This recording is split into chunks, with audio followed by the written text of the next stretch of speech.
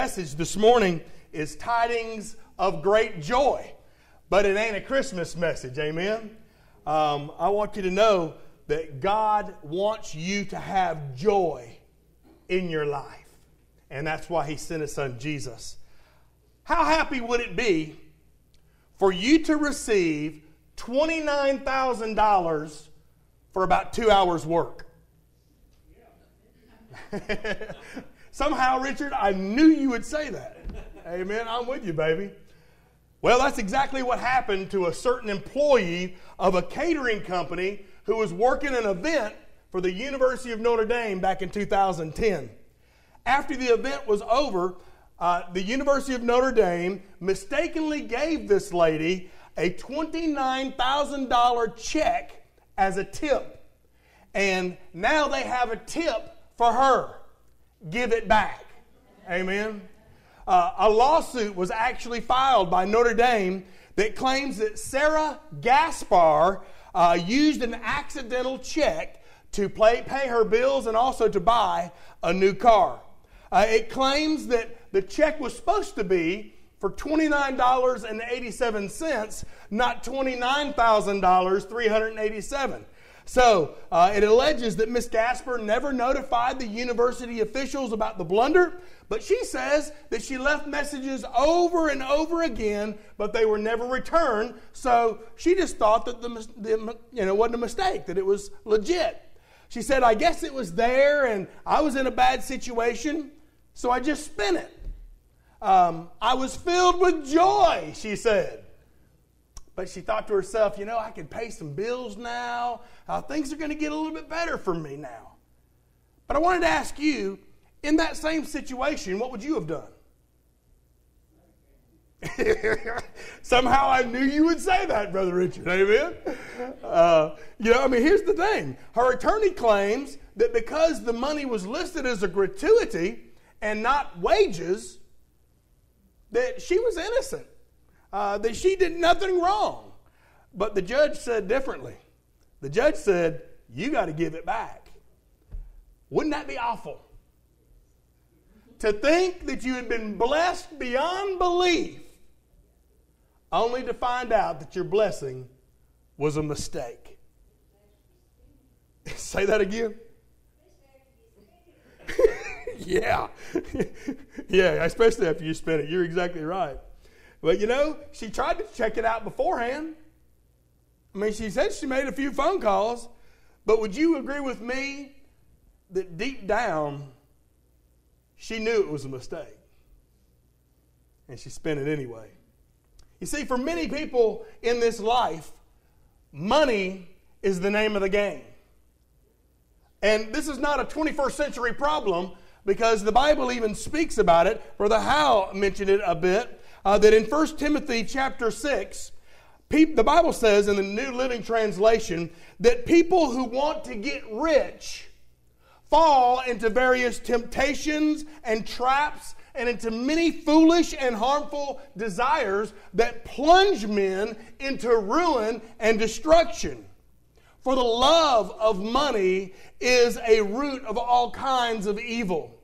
Some people, eager for money, have wandered from the faith and pierced themselves through with many griefs. You see, for many people, money and material possessions are their greatest goal.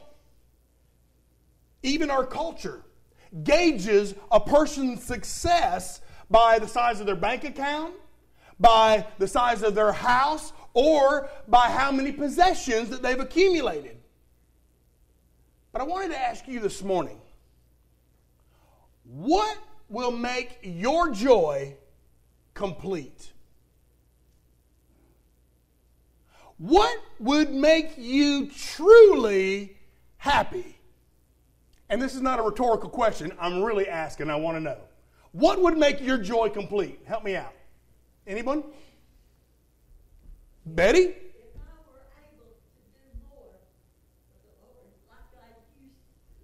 Okay, so if you had better health. Okay, that's a good one. What would make your joy complete? Let's be honest, okay? We're not a bunch of self-righteous people in here. You're not angels and all righteous and everything, so let's be legit, okay? That's a good one. That your family would enjoy good health. Amen. What else? Quit the bickering. Amen. Your family would get along. That's a good one. What else? What would make your joy complete?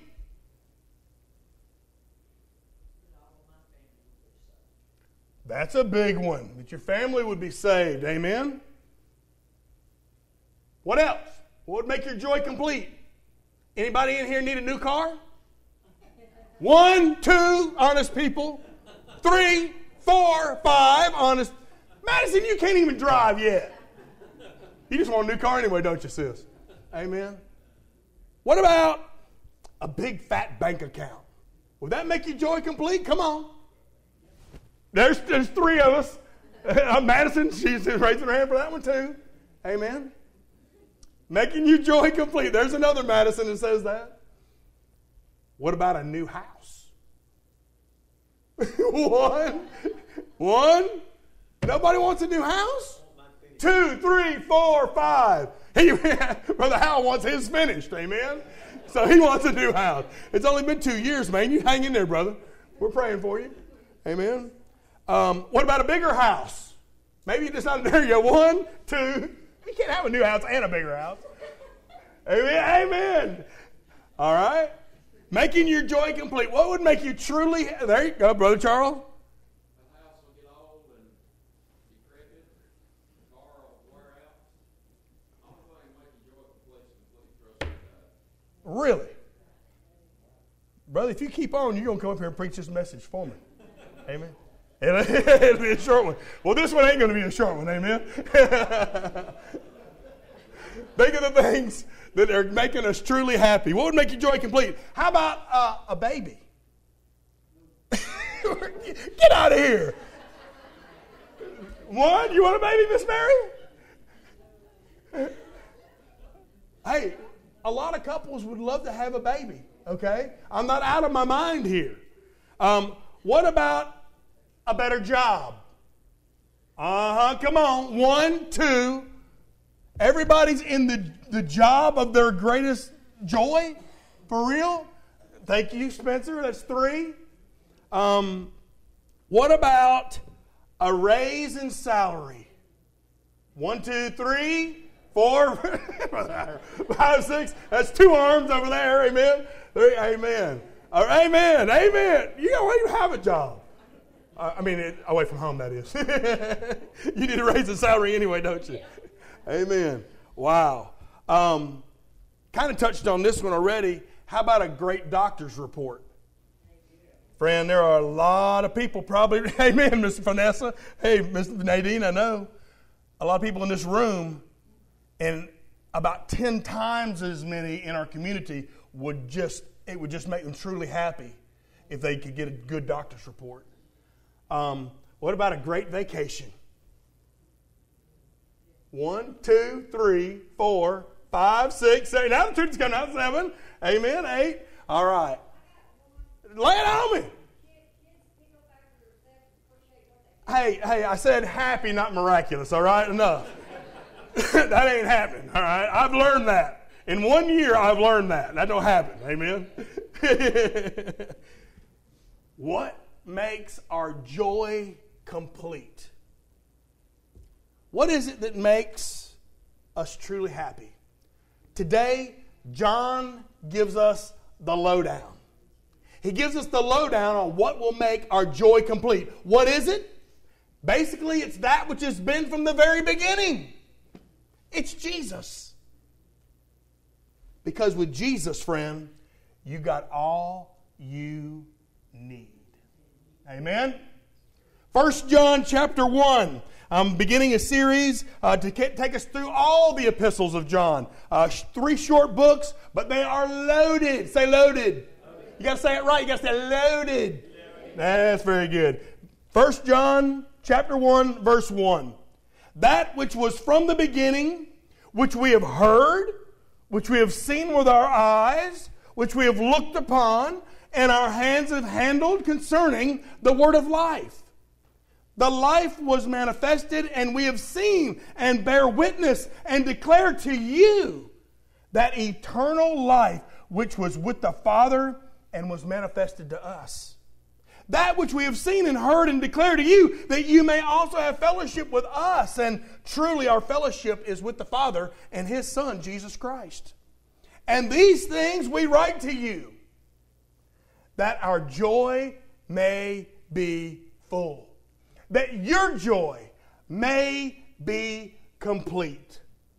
Today we're going to see what John says about Jesus, who can make our joy complete. The first thing that he says about Jesus was that Jesus was from the beginning. Did you hear it? That which was from the beginning, which we have heard, seen, looked upon, our hands have handled concerning the word of life. Little Johnny's new baby brother was screaming up a storm. And so Johnny asked his mama, "Where did we get this baby?" His mother replied that the baby came from heaven, Johnny. And Johnny says, "Well, wow, now I know why they threw him out." Then you got the Smiths. Mr. and Miss Smith took their newborn son Billy to the doctor for a checkup. And the doctor said, "Sir, you have got such a cute baby." And Mr. Smith said, "Well, I bet you say that to all the new parents." And the doctor said, "No, we don't. Just those who are really good looking." And Mr. Smith said, "Well, what do you say to the other ones that are not so good looking?" We just say, "Oh, he looks just like you." Amen. Brothers and sisters, we all had a beginning. We all had a beginning, and last week we learned that God grants us opportunities to begin again, as long as we stay on the potter's wheel and stay in the potter's hands. Amen. But there is one, only one, who never began to begin with. Amen? There is someone who never had a beginning. Who is that? That which is from the beginning, which we've heard and seen and looked at and handled with our hands, proclaiming the word of life. It's difficult for me to try to grasp, to try to understand someone not having a beginning. It's a challenge for me to understand someone not having a beginning, but it's true. On the authority of the Word of God, Genesis chapter 1, verse 1 says, "In the beginning, God."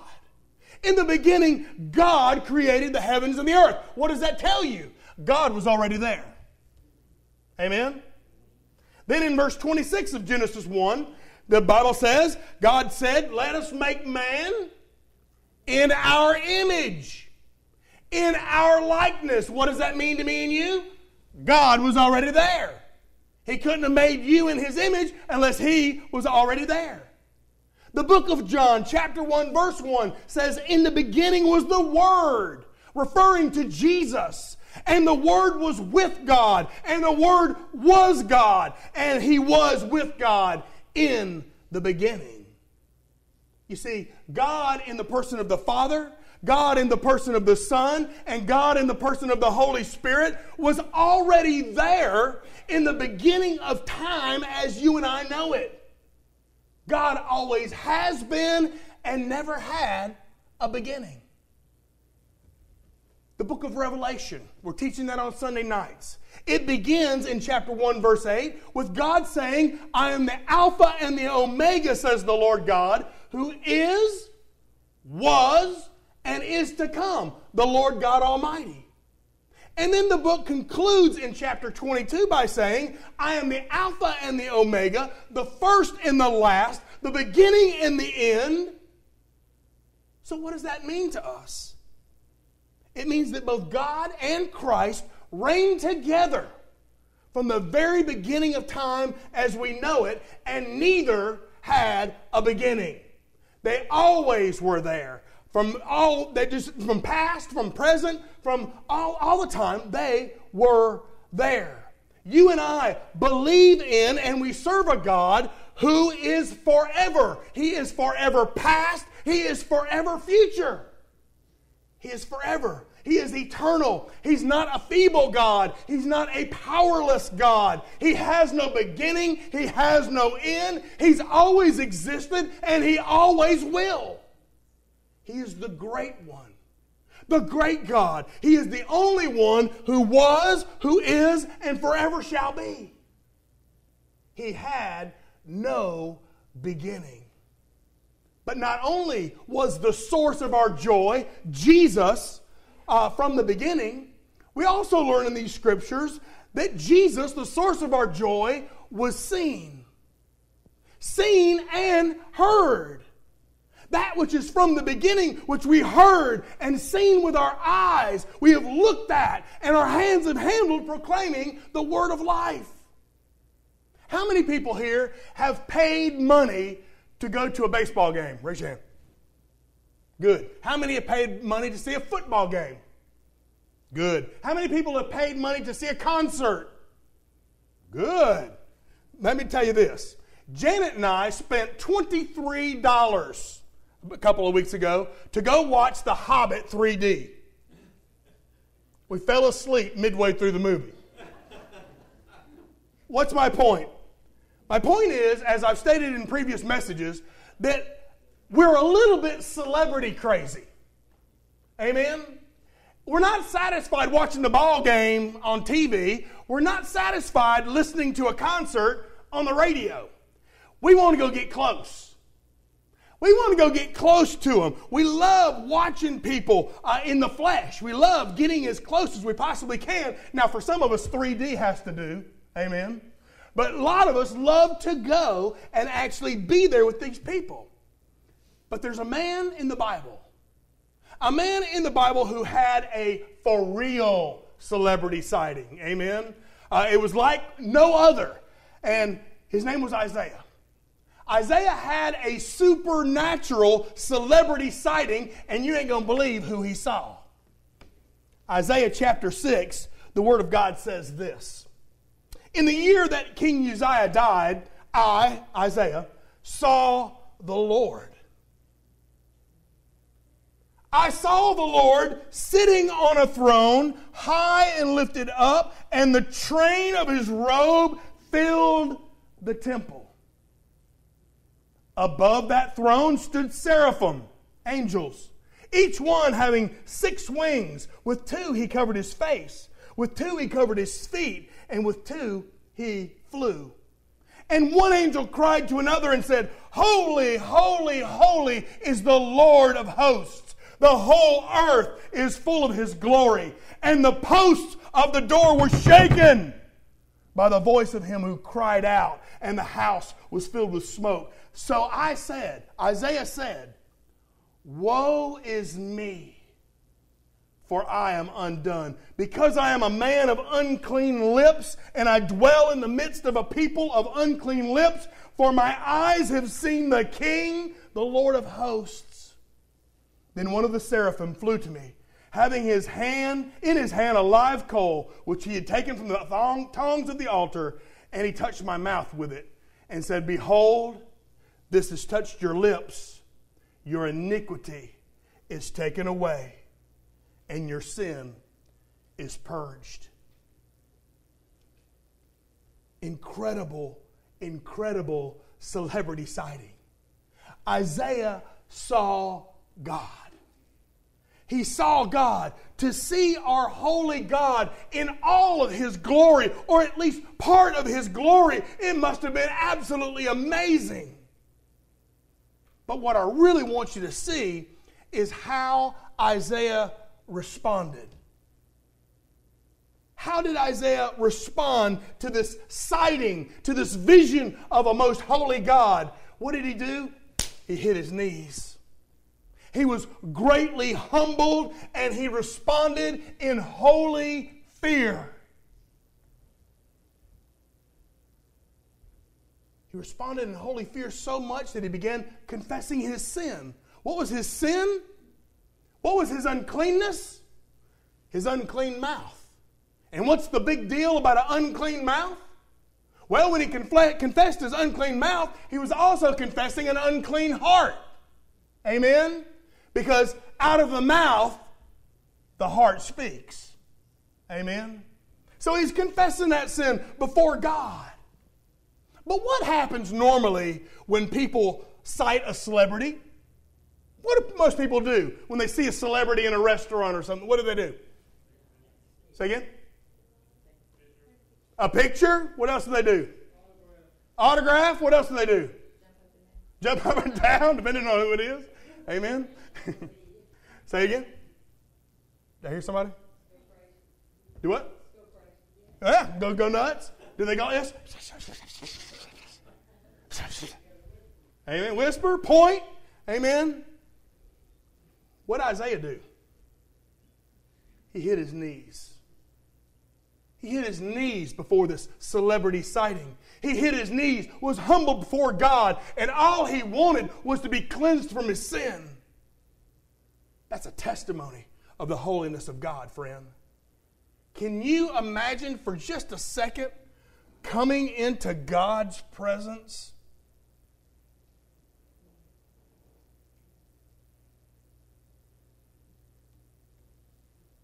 Can you imagine that? In Sunday school, we were talking about us being children of a sovereign God, an all-powerful, all-knowing, ever-present God. To come into His presence, what would you do? Can I tell you what you would do? You too would hit your knees. And you too would say, I am so sorry, Lord. I confess my sin.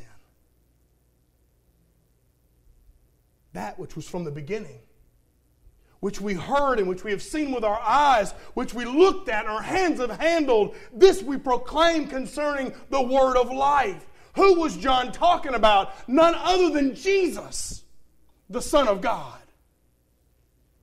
Let me ask you this question. If you were God, woe to be to the earth, amen? If you were God, how would you reveal yourself to mankind?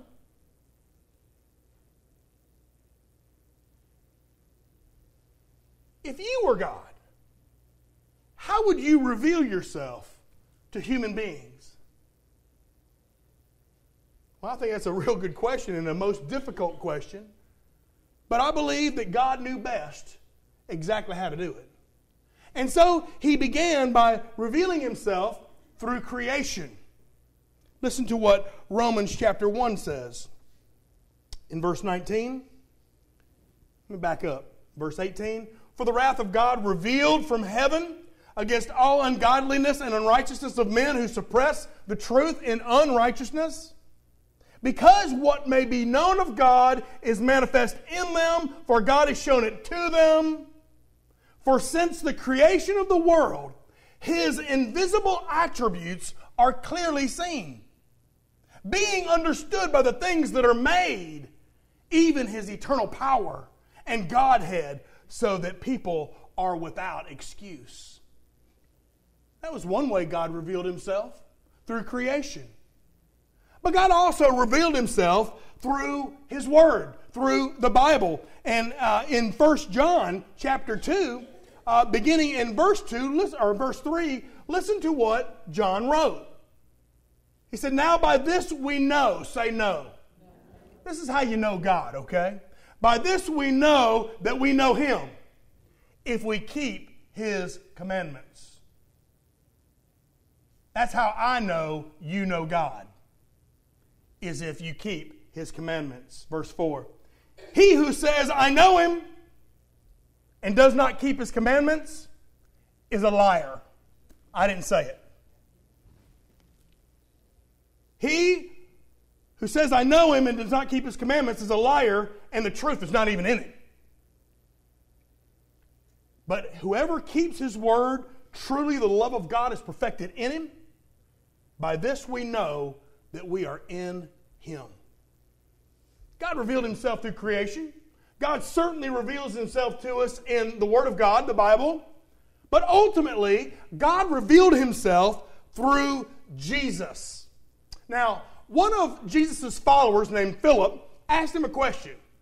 He said, Teacher, Lord, Just show us the Father, and it'll be good enough for us. And Jesus answered him and said, don't you even know me, Philip? Even after I've been with you for so long, anyone who has seen me has seen the Father. So God revealed himself in Christ. John 14:9. And then in Colossians chapter 1, Jesus, is the image of the invisible God. On further in verse 9 of chapter 2, in Christ, all the fullness of the Godhead lives in bodily form. Wow. And these disciples saw him, heard him, hugged him, proclaiming the word of life. I read where a Jewish rabbi once wrote, you Christians possess an advantage over us. He said, when we Jews use the word God, our listeners only have this vague concept in our minds of what righteousness and power really is. But when you Christians speak the word God, your hearers immediately think of Jesus.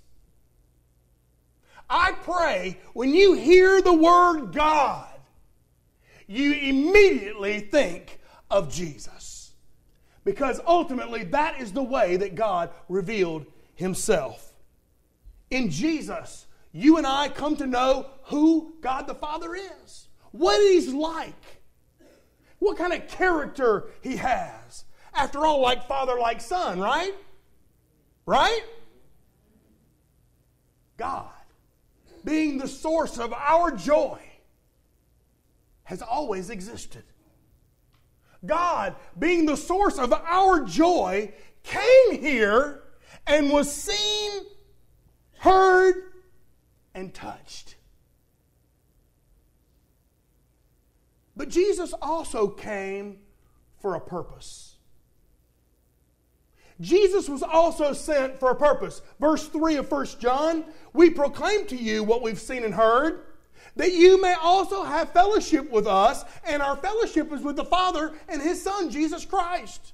We write this. The reason we're writing this to you is that our joy be complete, that your joy be complete. A lady named Pat Montgomery told a story of a friend who got a job and her husband agreed to take care of the house. He was stunned, however, by how much work it took to keep the house, especially with two boys. Amen? So he said, you know what, we're going to have to do something here. We're going to have to get a new vacuum cleaner. And so they go to the store and a salesman demonstrated the brand new model. And the salesman said it comes equipped with all the newest features, but the husband simply wasn't convinced. And he said, don't you have a riding one? That would be cool. A riding vacuum cleaner. I might vacuum the house a little bit more, sweetie. Amen? I know you would. A riding vacuum cleaner. I hope your purpose is not to clean house. But what is your purpose? What is your purpose in this life? Have you discovered what your purpose is in this life? See, I believe that God has a purpose for every one of us. When He created you, not only did He create you to glorify Him, but He created you for a purpose. But here's the problem. Not everybody cares. Not everybody cares what God did. Not everybody cares that God created me for a purpose. Friend, I believe that when we discover God's purpose for our lives, then our lives will be a whole lot better.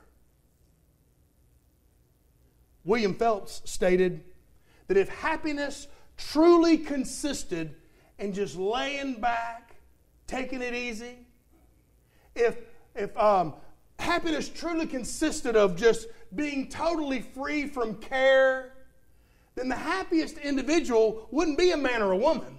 The happiest individual would be a cow. Think about it. I think our churches have cows.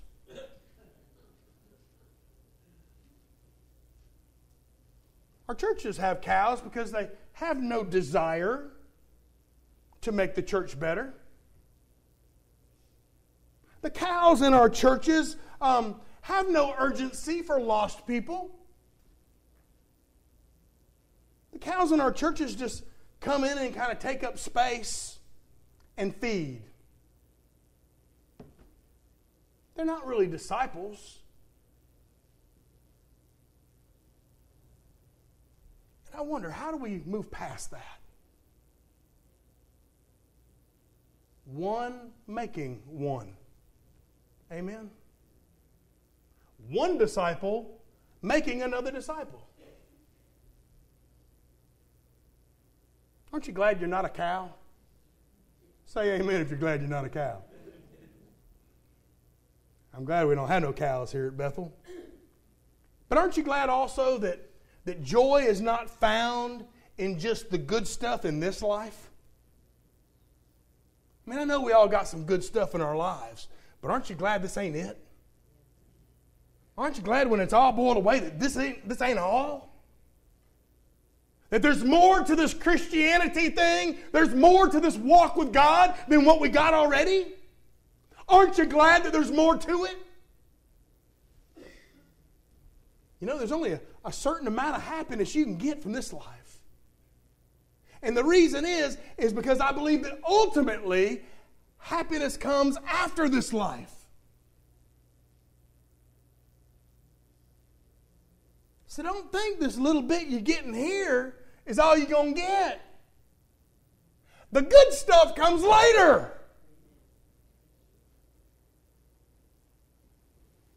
Read about a young boy who was a child of missionaries. And he was in school in the United States and was separated from his father for over a year. One Christmas time, the principal of the school came and visited with him, was trying to cheer him up a little bit. And he asked him, he said, "Son, what would you like to have most of all for Christmas?" The boy looked for a long time at this framed picture of his father. And he was remembering that he was in a far-off land. And he said quietly, "I'd like for my father to step out of that picture frame.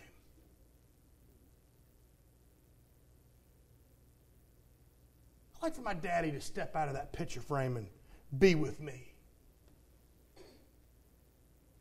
Can I tell you that God, through the incarnation of Jesus Christ, stepped out of heaven to be in this world for you? He did the miraculous, stepping out of the glory of heaven to be here for you.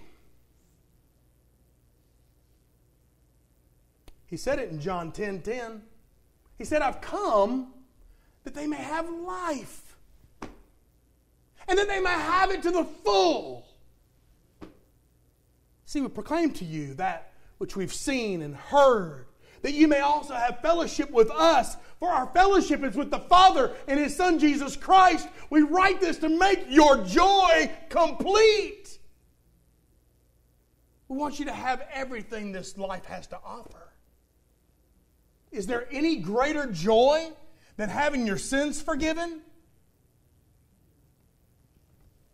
Is there any greater joy than knowing that when you leave this world, you're moving into the best of the best? Is there any greater joy than knowing that He's taking care of you today and that He will in the future? You see, Christ's mission was to come here to seek and to save that which was lost. I'm glad that He sought me and saved me because I was lost. Because I had no hope of heaven, no hope of a relationship unless He sought me and saved me. His mission was not only that, but to come and give abundant life here and now and there and then. Abundant life. His mission was to come and make our joy complete. Not joy the way we perceive it, like we talked about at the beginning of this message. He wanted to come and make our joy complete in the here and now and the there and then. For without Him, you could not have that joy. And your joy would never be complete. Now, in these days, I know that most of us live for one person. Most people live for self. Do you believe that? Most of our ideas, most of our goals, most of our plans all revolve around me, not others. We asked in the Wednesday morning Bible study this pertinent question. And the question was this: what is it costing you to serve Christ and others?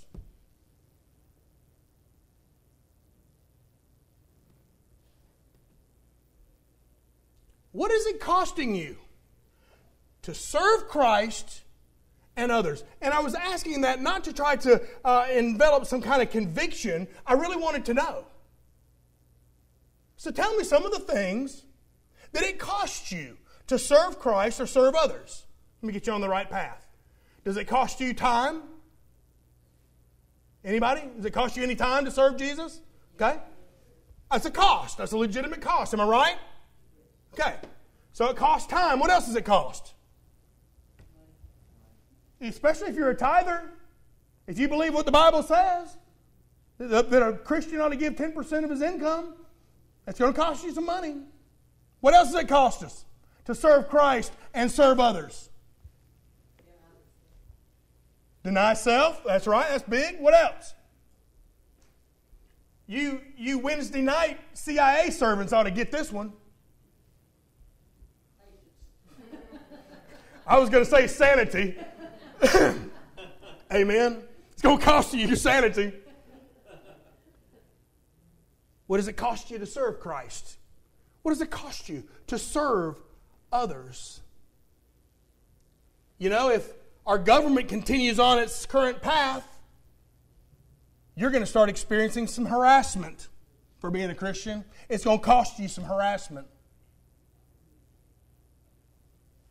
In some countries in this world, it actually costs the Christian some persecution. That's right. What does it cost you? You go to jail for serving Christ and doing good to others in His name. J.W. Jowett said this: ministry that costs nothing accomplishes nothing.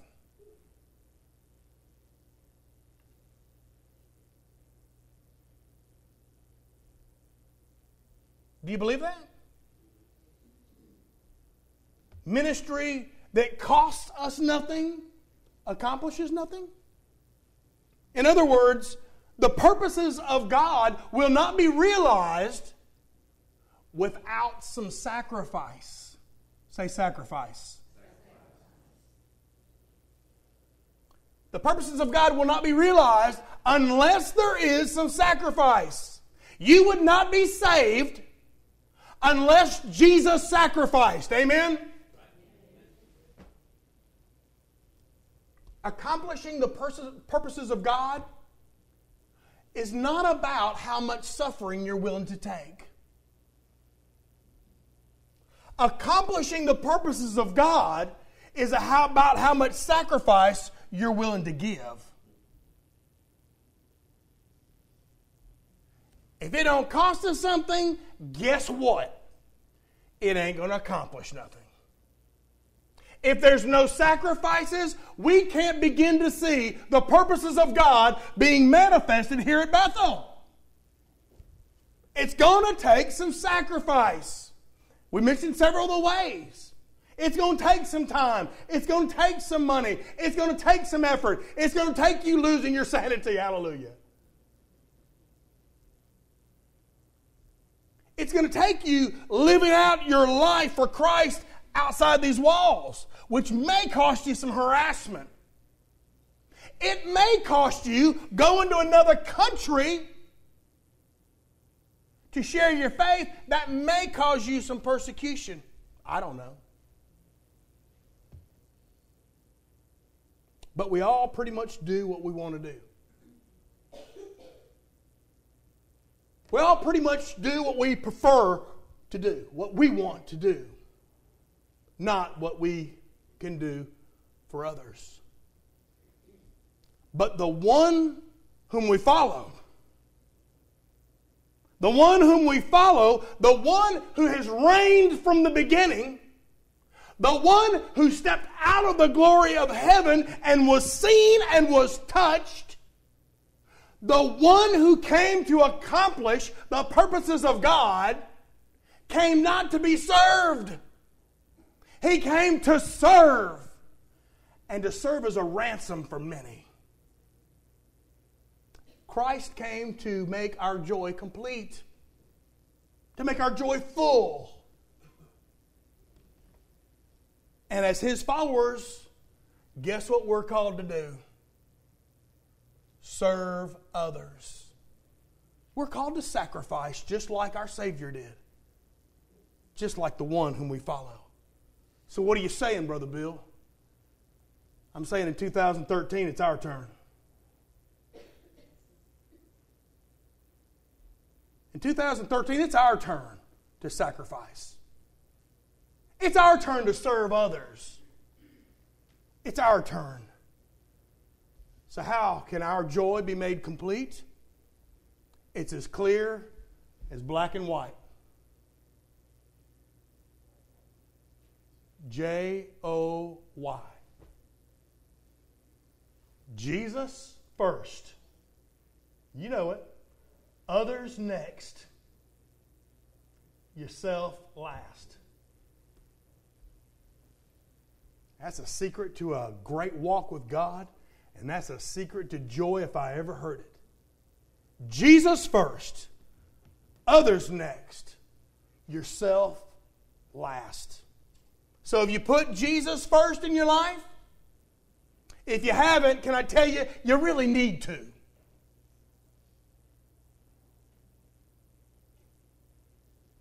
If having put Jesus first in your life, do you now focus on the good of others next? If you haven't, I want to tell you, you really need to.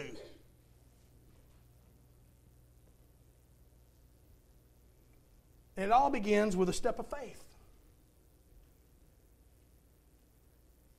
And you can take that step of faith today if you choose.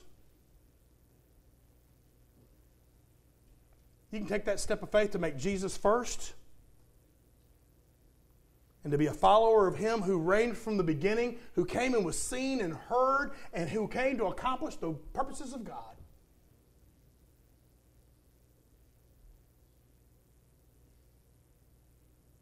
You can use this decision time to recommit to the love of others.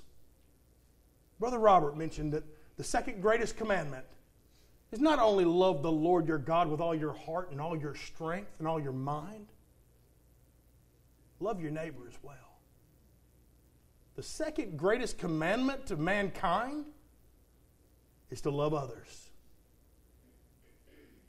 So maybe you haven't made that decision in your life. Maybe it's still all about you. Maybe it's all about what I want. Me, me, me. Maybe it's time to get over yourself. Amen? Maybe it's time to put Jesus first and others next. I pray you'll do that today. Let's pray. Father, your word makes perfect sense to me. I love the simplicity of the gospel, Lord, where you say, for by grace you have been saved, through faith in Jesus, and that not of yourselves, lest anybody should be able to boast. Father, I pray in the name of Christ that if there's one here today who has not placed you first and doesn't know the eternal life and the relationship with you that comes as a result of coming by faith with Him, I pray, Lord, that they would do that today. Lord, for those who are still stuck in their me little world, I pray in Jesus' name that they would recommit today, Lord, to make others their second priority. You first, and then others. Lord, if we'll take care of those two priorities, that last one, ourselves, that'll come along just fine. Lord, help us do that. You make the decision for someone today. Encourage them, lift them up. Give them joy, Lord. For you came to bring great tidings of joy. We love you, Lord. In Jesus' name. And all God's people said, amen. Let's all stand and let's sing.